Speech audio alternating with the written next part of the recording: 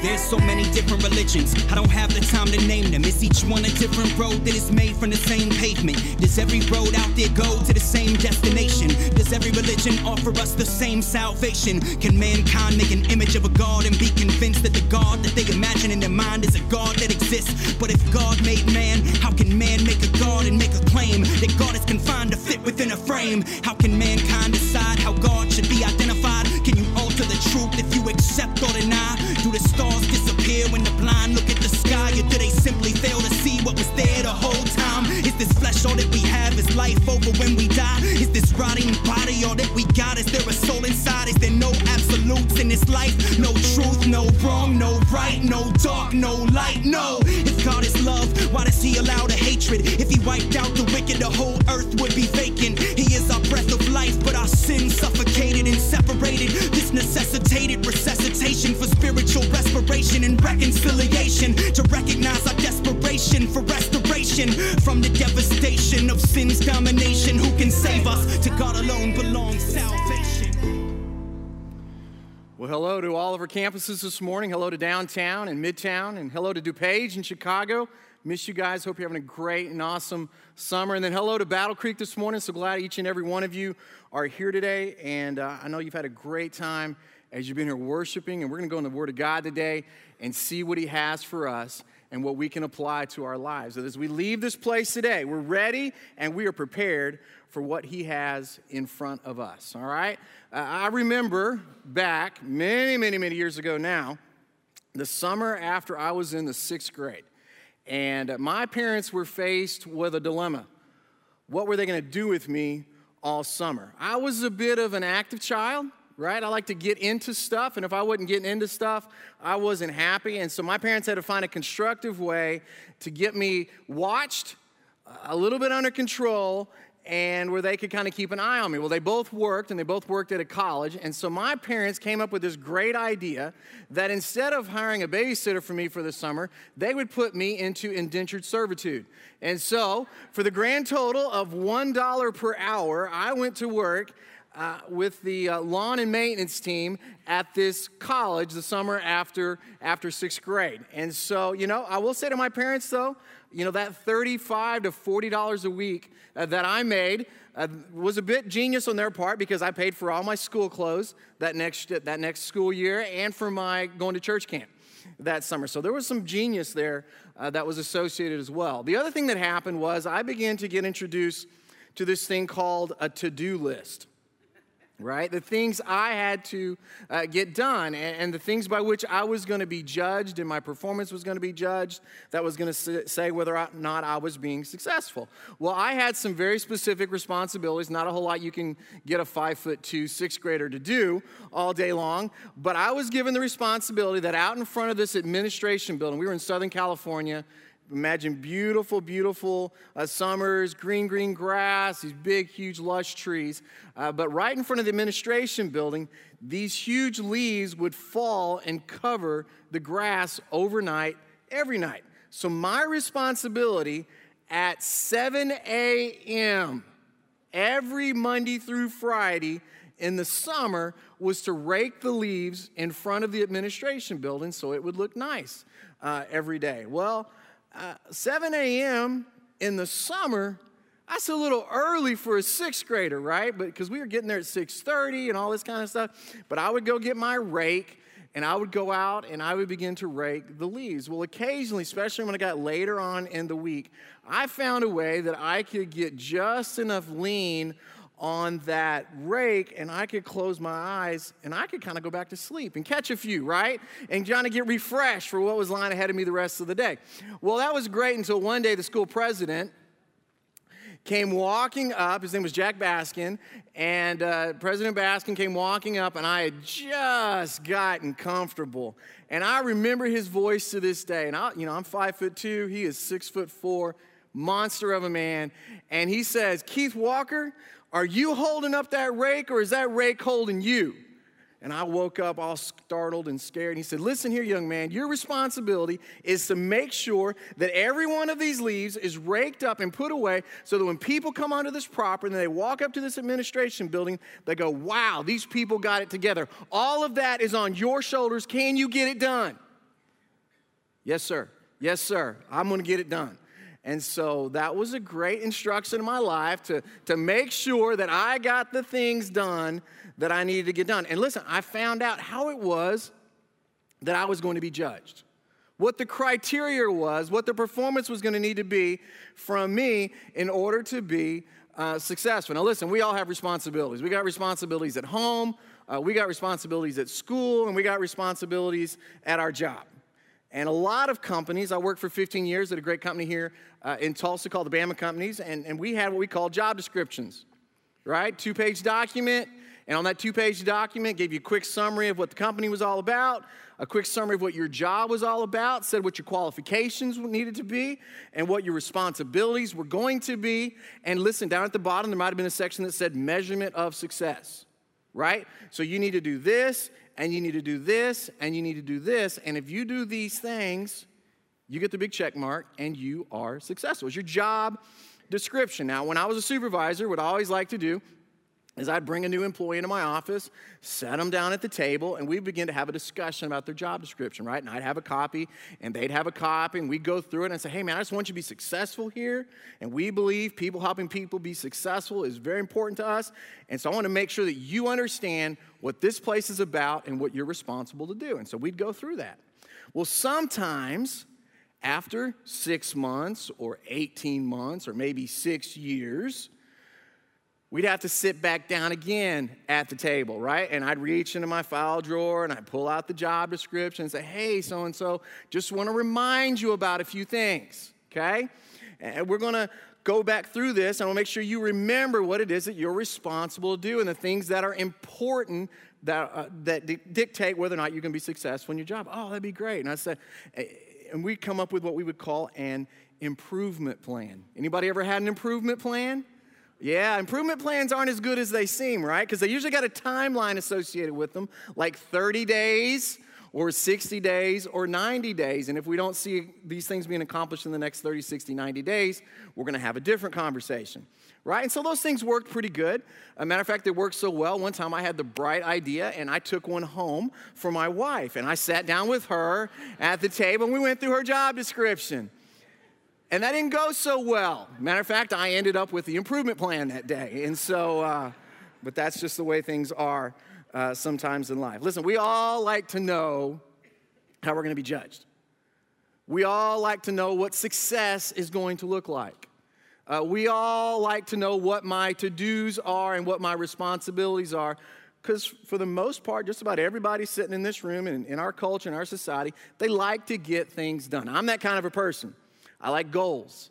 I like lists. I like knowing that I accomplished what it is that I've been expected to accomplish. Now, religion, oftentimes it's filled with to-dos. And religion, as we have defined it, and as Alex has defined it in the book, is a man-made path to God. It's us coming up with, in essence, it's us sitting down and us writing our very own job description for the Lord.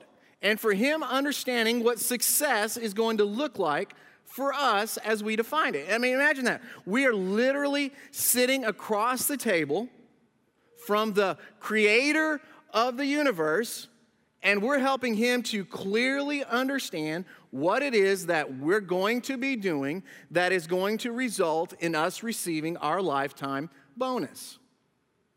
Sadly, what religion has done as religion has sat down and it has twisted the words of God and it has reshaped them and it has remolded them and it's taken the work of Jesus Christ and it's done it for one purpose, and that is to drive a certain type of performance that each and every one of us give.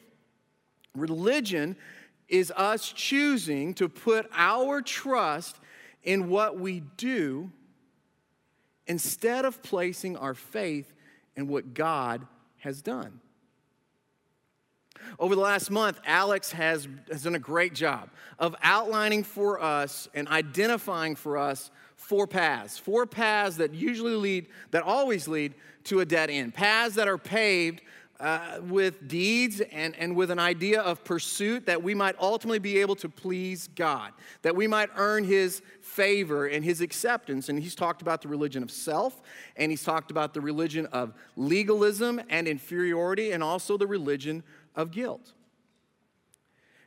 And I hope that if you haven't been here, that you would take advantage. We have a teachings page on our website, and I want to encourage every one of you, if you haven't heard those sermons, please go back and watch those sermons and get the book, the Jesus Hates Religion book, and begin to study that and use it in your own walk and maybe in your community group or maybe in a relationship that you have with somebody in your life that may be struggling with some of that. But he's done a great job of pointing out these things to us that take us the wrong direction, that take us in a way that we don't need to be going. Now listen, I'm not directionally impaired. I'm not directionally challenged. Most of the time, I'm just lost. I mean, I don't know where I'm going half the time. I live 2 miles from the Battle Creek campus, and oftentimes on my way home, I find myself in neighborhoods that I've never been to before. I just get lost. My wife, when we go on trips and we drive somewhere, she's the navigator, and she helps get us to the place we're supposed to go, and she tells me where to turn and all of that. We took a family vacation one year to Wyoming. If I'd have been responsible for all that, we'd have gone to Disney World. We'd have never gotten to Wyoming. Your taxes, I need to thank you for this. Your taxes pay for signage along the highways and the streets of our great country, and they're just for me. They help me get to where I need to be. And Steve Jobs, he created Siri just for me, to talk to me and to help me get to where I need to go when I'm all by myself. That's just me being honest. And part of the honesty that we find in Jesus Hates Religion is that we've been given bad, man-made directions. Directions that have taken many of us down the path of trying to please God instead of trusting God. It's taken us down a path of performance instead of just turning our eyes to Him and building a relationship with Him. What does the path of religion look like? Well, it's paved, and it's paved with the deeds that we try to accomplish in life. And it focuses us away from God, and it gets our heart off of God, and instead it focuses us on trying to be good. Now, Jesus said of him, listen, Jesus is our true north, and Jesus is the compass, and He is the one. And literally, what did He say? I am the way. He's the one that guides us and directs us in the way that we need to go. And we all like to have a mission. I love working for a church that has a mission. I love being a person who has a mission in life. And Jesus said, I've got a mission. And my mission, and you guys can help me finish this statement, my mission is, in all of our campuses, to seek and save those that are lost. That was Jesus' mission. He says, listen, here's what I'm about. I'm about seeking and saving those that are lost. Hello, that is me.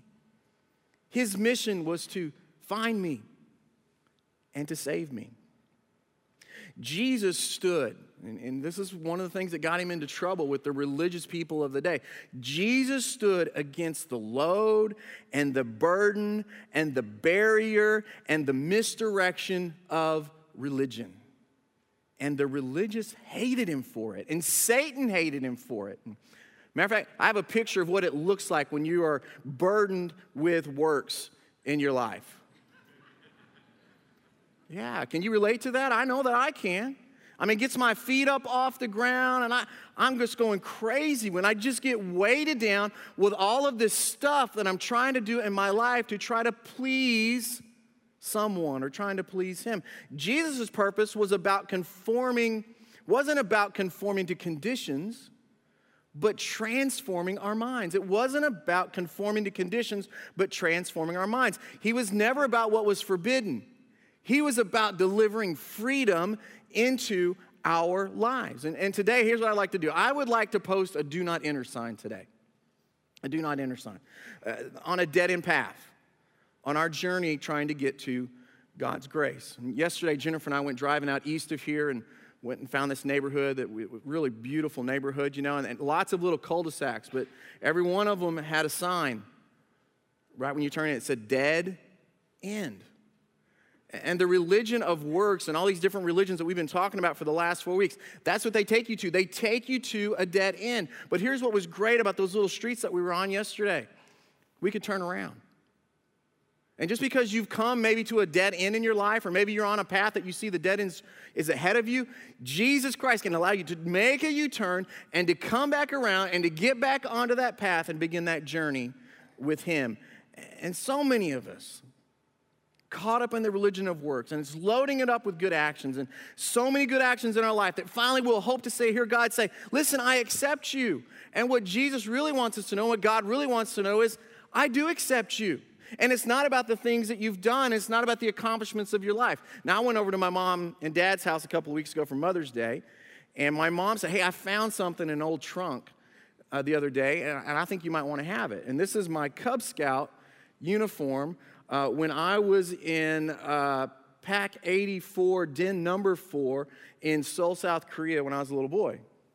All right? Which, great thing for me, okay, back then. A book, whole bunch of things to go do, you get red beads, right? More stuff to do, you get a patch, right? And go on these little trips and all that. And Cub Scouts, Boy Scouts, a great organization, great thing for people to learn a lot of stuff in life. But I remember going, right? And I got my bobcat and I got my bear, but I fell short of my wolf, which is a little bit of a problem I'm still dealing with in my life, right? But I like, progress toward ranks, right? And I wanted ranks, right? More beads, the better. And I wanted to elevate and I wanted to escalate. But a representation, right? We'd wear these shirts with great pride when we go to our pack meetings, right? Where we would all come together, right? And we would show off all these things that we'd accomplished because we think, hey, when I accomplish and when I do and when I perform, then I am accepted. And I am received. And life is successful. It doesn't work that way in the Christian life. Doesn't work like that in our relationship with Jesus Christ. By no means are we the first group of people to go down this path, though. I mean, people have been dealing with this for thousands and thousands of years. As a matter of fact, there was a church in the area of Galatia that was struggling with this, and Paul wrote him a letter one time. He said, listen, how foolish can you be? After starting your Christian lives in the Spirit, why are you now trying to become perfect by your own human efforts, right? Because it's foolish to try to drive towards that in order to think that that's going to get me to Him. And it's going to draw me deeper into a relationship with Him. Alex has asked us a few questions, and I want to ask him again today in regard to your relationship with the Lord and where you are today. First question is the Christian life easy or hard for you? Do you feel exhausted or do you feel refreshed from serving God? Where are you? Why? Because, listen, these are the words that the Word uses to describe what our Christian walk and our life should be like. It uses words like rest. It uses words like easy. And it uses a word like light. Because those are great descriptors of a true relationship with Jesus Christ. And anything that points us away from that is not the truth. I just want to address 3 questions today. 3 very specific questions in regard to works. Because I just want to make a real bold statement here and say that it is a lie concerning works. And I want to answer the question, what is the lie of works? And secondly, why do we believe the lie of works? And then thirdly, what is wrong with the lie of works? And I just want to be honest with you on the front side before I go through all of these. It would be much easier for me to preach a message today in favor of works than against it. Why? Because everything inside of me wants to perform and to please, believing that it's going to see me be accepted in Him. But it is not the truth. So let's address the first question. All right, first question. What is the lie of works? Okay? What is the lie of works? Well, it plays out something like this. Victorious living equals avoiding wrong actions and doing the right ones. Let me say that one more time. Victorious living equals avoiding wrong actions and doing the right ones. We're supposed to, listen, this is what we're told. We're supposed to buckle down and do something for God. right? And we believe I'm going to gain spiritual mileage by revving up my religious RPMs in my life and doing. And many believe that the essence of Christian living is finding out what the Bible says. Let's go to the book. Let's find the checklist. And if I can check those things off and I can strive and I can work, I'm going to be accepted. I've been in church my whole life. I'm 48 years old. I had to write an autobiography when I was in college years ago, and I self-titled it Born in the Pew. Okay, so because that's what it was like. I was born one day, and the next Sunday, I was at church, and I've been in the pew ever since then. And I can remember going to Sunday school and having that little white plastic church building that was a bank, right? And I would go up there and I would put my offering in there, right? And we'd have our little meeting and then we would disperse and we'd go to our classes. And we got to our classes, we would fill out a little checklist, right? And the checklist said, did you read your Bible? Check. Did you bring your tithe? Check. Which I didn't even have a job. You know, that's my mom and dad giving me money, but still, check. Did you learn your verse? Check, for the most part, right? Did you scale a building in a single bound? Check, right? Did you help Jack Bauer defuse a bomb and save the world? Check. But listen, that's what it's like. When it's all built on performance, when it's all built on a whole bunch of to-dos, I mean, that's almost what it feels like you're trying to accomplish. Somebody once said, Mary had a little lamb, a tiny little sheep, then it joined a local church and it died from lack of sleep, right? Yeah, that just caught in. Took you about 5 seconds, but you got it. And that's how a lot of people feel, right? I'm going to go to this church, and then I get involved in church, and it's like, man, I'm tired. This is getting heavy, and this is getting weary, and I'm starting to struggle. Why? Because all of a sudden, sometimes things get built on do, don't do. And it's crazy. The same believer who knows that he didn't become a believer by working for God, believes that after he became a Christian, his whole life should now revolve around working for God. Do you think about that for a second? It's crazy to think that I could do something to become his child. It's unmerited favor that he brings me into his family. And now I got to change all that, and I got to start doing stuff in order for him to be happy with me. And here's where it gets further off track, right? So this person begins to study the Bible, and they begin to start looking for instructions concerning what God expects and what I'm supposed to do, and now that I'm saved, and begins to think that the efforts of this unsaved man that couldn't yield any spiritual progress now believes that his own efforts are going to start yielding spiritual results now that he's a believer. And he's sincere. So sincere. We're all so sincere in our attempt to begin to advance spiritually. But oftentimes we're sincerely wrong because it's not something that's coming from our heart. It's not something that's coming from our priorities. It's not something that is directed by Him. It's been directed by us. And it is self-effort. And here's the thing about self-effort. Self-effort will yield only frustration. Frustration. Oftentimes we call this kind of thing, we call it legalism. And definition of legalism that we could use today is any approach to Christian living that focuses on keeping rules or good behavior as a means of experiencing victory or growing spiritually. Now, is there anything wrong with keeping rules? No. Is there anything wrong with good behavior? No. Is there something misguided by choosing that as the path to experiencing victory or growing spiritually? Yes, that's where it gets off track.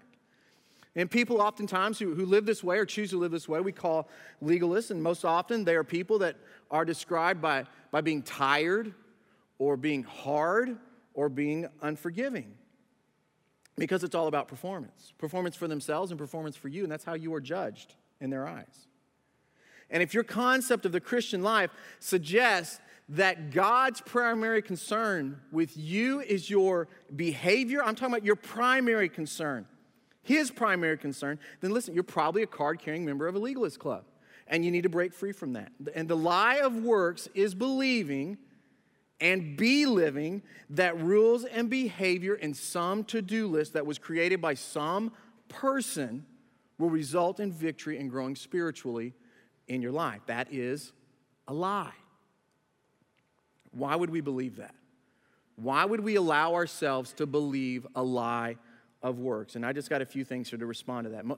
First of all, most people don't know any other way, right? And it just seems logical. It seems logical that God expects our best, right? It just seems logical that He wants me to do my best, and to which many believers would say, listen, that's true. I'm supposed to do my best.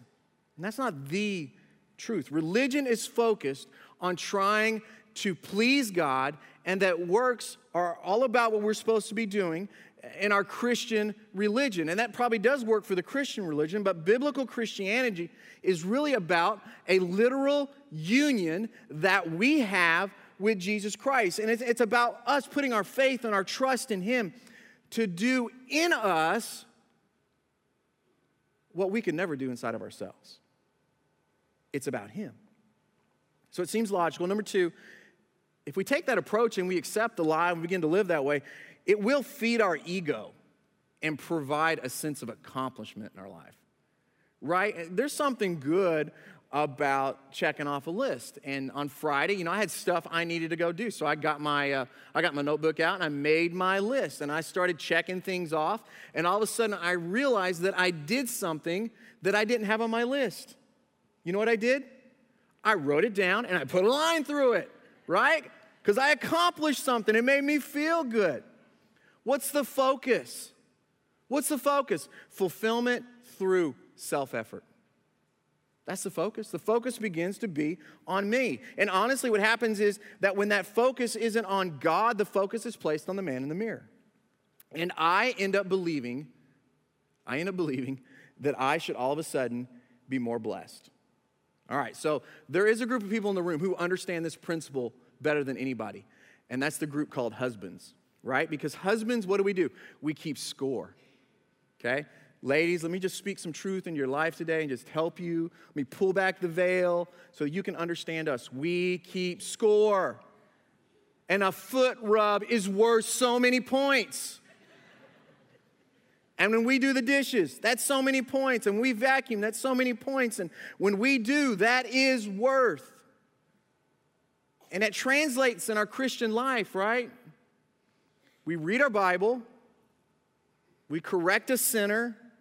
We tithe. And we look up to heaven, and it's like watching Russell Westbrook when he hits a three. It's like, yeah, God, 3, baby. Did you see that? Did you see what I just pulled off in my life? And what we have to understand is we're not players in some holy roller fantasy league up in heaven. The angels aren't drafting us onto their team, and every morning isn't a dun-dun-dun, top 10 of the things that we did the night before. I mean, can you imagine? Oh, man, did you see Walker last night?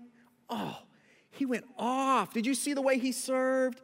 Oh, my gosh, we need to send him a blessing, right? No. It does not work that way. Self-effort can gratify. It can, but it can never satisfy. It can never completely fill us up. Thirdly, we're motivated by guilt. I mean, let's just be honest. We are motivated by guilt. And Alex addressed that last week, but what we think we owe God, right? But grace is free. I mean, sometimes I think God looks down from heaven and says, hey, Keith, grace can't be repaid. I mean, you think you can. You think you can get me on a payment plan, and after so many months, you're going to do enough for you to have paid for it. And it doesn't work that way because grace has no price. And it doesn't have no price because it's worthless. It has no price because it is priceless.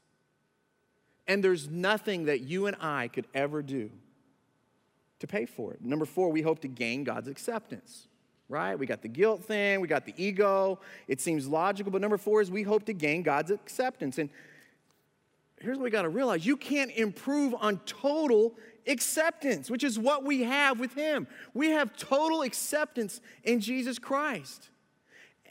And let's be honest, if doing is the measure, how much is ever enough? Ever enough. Sadly, listen, we buy into the lie of works. because of a focus that we place upon ourselves. Next question, what's wrong with the live works? All right, so what's wrong with all of that? Well, let me just start by saying that matters related to God's law, we got to be honest, create a huge controversy in the church today. And there's a lot of different polarizing views on all of that. And many think, hey, if we could just get the United States to return to the law, that would fix everything. Well, that's off track. If you go to the book of Revelation, you study a church in Revelation 2, 3, right in there, a church called Laodicea. Jesus didn't say, hey, if y'all will return to the rule book, everything can get fixed. He said, no, you got to return to me. And that's what we need. We need to return to him. The Christian walk does not revolve around us being good, to accomplish and to pay for. Alex taught us tetelestai, right? John 19, verse 30. Jesus had tasted it. He said what? It is finished, right? It's been paid for. The word tetelestai. It is finished and it is paid in full. Jesus Christ is the doer and it is done. But like I said earlier, we're not the only ones who struggle with this. Thousands of years ago, there's a group of churches in a place called Galatia. Matter of fact, turn your Bibles to the book of Galatians if you would. And we're going to look at some scripture this morning. Paul writes this letter to a group of Christians, churches in the area called Galatia, and that is like a province. It's kind of like if we wrote a letter to the churches in Chicagoland, right? It's a place that encompasses several cities, Wheaton and Lincoln Park and Barrington and Bolingbrook, right? So it's a whole bunch of different places, and that's what Galatia was like. But this is believed to be the very first letter that Paul wrote. We don't know for sure. I wouldn't stake my life on it, but probably one of the very first letters that he wrote. And in one of his very first letters, the guy who penned most of the New Testament, in one of his very first letters, one of the very first things he says, he puts the gauntlet down and he says to believers that have been caught up in doing to-do lists and keeping to-do lists and rule books, and listen, you were saved by grace and you received all of that, but now you've gone back to the way. He wants to address this issue right off the bat. In Galatians 1:6, he talks about them right off the bat and what they're doing and what they're looking like as they've gotten off track. He says, listen, I am shocked. I am shocked that you are turning away. Which says to me, okay, so we were focused on God. We think we got to perform, so we get onto all these to-do lists. So literally, when I get caught up in that, I move from God and I get my eyes on the to-do list. And he says, I'm shocked that you are turning away so soon from God, who in his love and mercy called you to share the eternal life that he gives through Christ.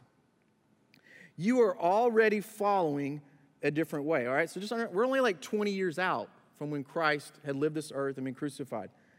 You're already following a different way that pretends to be the good news that is not the good news at all. That's not the good news. You are being fooled by those who twist and who change the truth concerning Christ, which is what we've been dealing with here. People who pollute the word. People who take the word of God, the grace of God, and they try to twist it and change it to try to manipulate and to try to maneuver us down a path that none of us needs to go down. Flip over to Galatians chapter 3. Oh, foolish Galatians, he brings it up again. What magician, right? He's just trying to imagine in his head, how in the world have you gotten off track like this? What magician has cast an evil spell on you? For you used to see the meaning of Jesus Christ's death as clearly as though I had shown you a signboard with a picture of Christ dying on the cross, which for those of us who grew up in Sunday school, he's talking about flannel graph, right? Exactly. Let me ask you this one question. Did you receive the Holy Spirit by keeping the law? Of course not. For the Holy Spirit came upon you only after you believed the message that you heard about Christ. Have you lost your senses? After starting your Christian lives in the Spirit, why are you now trying to become perfect by your own human effort? What's he saying? He said, the Spirit of God is in you. He's working inside of you. Why are you getting focused on your flesh? Why are you pulling out your planner? Why are you trying to make lists, thinking that that's going to get you to God? Did it get you there before? No, that's why you needed him. Jesus didn't come to help us to do it right. Jesus came that we might know him, right? To seek and to save those that are lost. He came to deliver us from the curse of the law. What is the curse of the law? Because he's trying to move us into a relationship with him. The curse of the law is if you don't live up to the letter of the law, you die. And he came to deliver us from that. What did he say? He came to bring us life. Can I tell you the two words that I struggle with the most? Maybe this is too honest, but I just got to be honest today. The two words that I struggle with the most are do not. Do not. You put do not in front of something, and I am all over it, right? Do not walk on the grass. I'm there, man. Man, that's some good grass, right? Do not touch, right? Do not eat that before dinner. Whatever, right? Do not park here. I'm turning in, right? Do not spit. My mouth starts to salivate. I mean, I got to get rid of it at that point in time. That is all an invitation to me. It's saying, Keith, I know I'm telling you not to, but you go for it. And I was like that as a child, and I'm still like that. Last night, we're driving back into our neighborhood, and I've been talking about Ford Broncos, right? I want to go back to the 90s, a good time, right? I missed the 90s. I was raising kids. I got to go back and get the 90s back. But we passed this mid-90s Ford Bronco. It's got a nice lift kit on it, got big tires on it, got the gas tank on the back, right? It's got the lights on my brother over here is nodding his head. He sees it and he feels it with me, right? Got the lights on top, and I'm turned to Jennifer. I'm like, I got to have one of those. I really do. You know what she said to me? You are not going to get one of those. If you were to go home right now and get my iPad and you were to check my history on my internet searches, I spent hours last night researching Broncos, man. I'm going to find me a Bronco. So, Keith, you're saying you struggle with the Ten Commandments and the Pentateuch and all that? Yes. Yes, I am so glad. I'm so glad when they asked that question to Jesus about, well, hey, what's the greatest commandment? I love that his response was, love the Lord your God and love your neighbor as yourself. That gave me a chance. Because if he'd have said, you got to do this, you got to do this, you got to do this, I'm done. Because I'm going in. When we begin to get obsessed by the rules become our idol. That becomes idolatry. And that's a problem for us in our life when the idol is the rules. There is never, listen folks, there is never enough to do or not do that's ever going to allow me and that's ever going to allow you to purchase the grace of God like Boardwalk on a Monopoly board. We ain't ever going to get there. The Christian life and the grace of God is not about a list of rules any more than marriage is about a list of rules. A husband shouldn't need the rules of marriage to tell him to kiss his wife. Check out this picture. That is my baby girl, Jessica, being proposed to by Cody 2 Christmases ago. That's me in the back. See me in the background?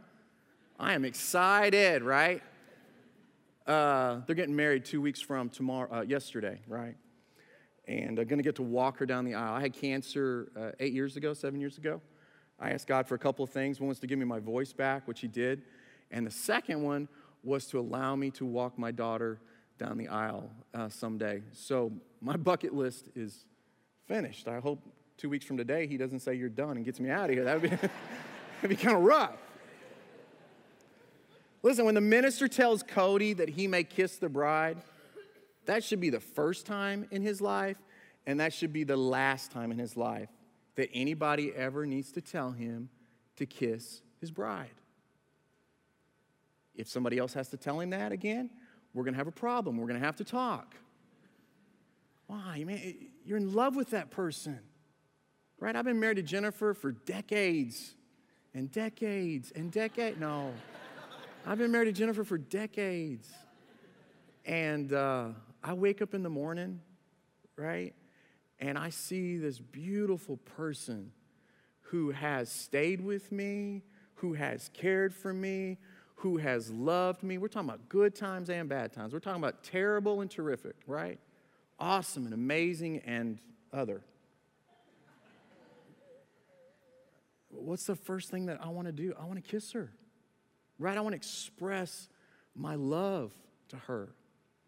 You know, Jesus Christ, the Savior of the world, died on the cross for my sins to save me. God Almighty pulls me into his family. I don't need a list of rules to look to him and say, I love you. Why? Because we have a relationship with one another.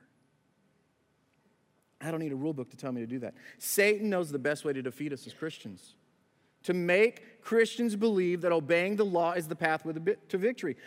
Listen, the harder you try, the more certain you are to fail. Let me say that again. The harder you try, the more certain you are to fail. Works is not a biblical practice when it comes to being accepted by Him. In grace, God does it all. God does it all. We simply receive.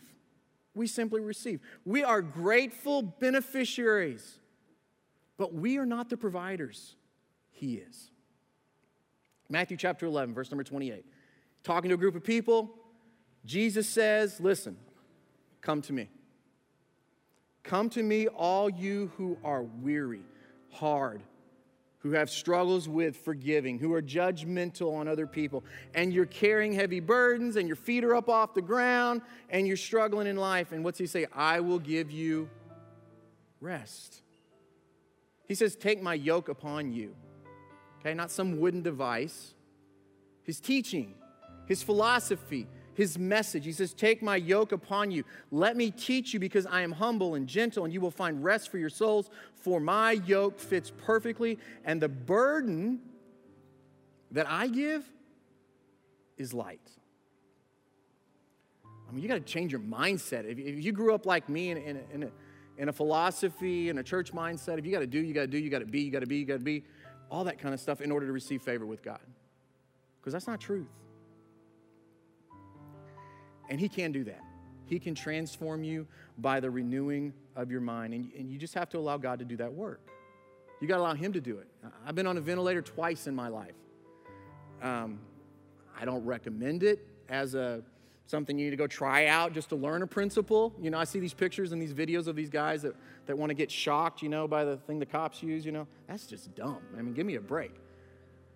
But I have been on a ventilator twice. And I've woke up on the ventilator with my wrist in the straps, you know, and you can't talk and all of that. But you know what? I got no problem breathing on the ventilator. That baby's just going. And it's filling my lungs up, and it's taking it back out. And it's filling those lungs up, and it's taking it back out. It's not over blowing them up. It's not sucking it all the way out. It's doing it the way it's supposed to. And that's what God does in our life. He fills us up. He allows us to exhale. He fills us up, and He allows us to exhale when we completely depend on Him. If you try to fight the ventilator, right, there's a reason they put your wrist in those leather straps. Because if you fight it, it's bad. It's a bad situation. And many Christians are hyperventilating in their life. But real joy comes when you understand that Christ is the doer. Listen, we are the body of Christ. Don't get me wrong today. We are the body of Christ, and He acts in this world today through us. And Christ is moving through you in ministry. And is there work for us to do? Absolutely. We are His workmanship. He teaches us that. We're His poem. Faith without works is dead. And He has unique assignments for each and every one of us, but it's not for the purpose of earning His favor or His salvation. That part is done. Our work is to draw all men unto Him with the message of grace that He poured out over each and every one of our lives. And honestly, the Christian life is easy if we just let Him do it. And we let Him do what only He can do, and we give up on trying to do everything through ourselves. Let's bow our heads together today. And if you're here today on any of our campuses, listen, I just want to talk to you for just a second, especially if you're a person who would say, you know what, I've never put my faith and trust in Jesus Christ. I'm just kind of been thinking, hey, I'll just do a bunch of good stuff, and I'm going to get in someday or whatever. But you're here today and you say, listen, I want to put my faith and trust in Him. I want to stop striving, and I want to see what He has for me today. And if that's you, I want to lead you in a prayer of accepting Him and receiving His salvation. And if you would just pray this prayer after me, just say, Dear Jesus, in the best way that I know how today, I ask You to come into my life and to save me. I believe that You are the Savior of the world. I believe that you died on a cross for my sins for the purpose of saving me. I believe that you rose from the grave to pay the price for me. And I believe that you want to extend your grace to me today, and it is for free. And so I receive it, and I ask you to come into my life today and save me. And if you're here today and you would say, you know what? I am bound up with trying to perform.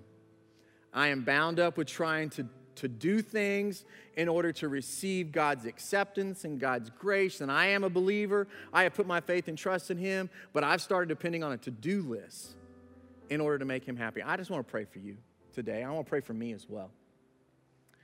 Dear Jesus, we turn to you today, and we ask you to help us. We ask for your forgiveness, for getting our eyes off of you and onto something else.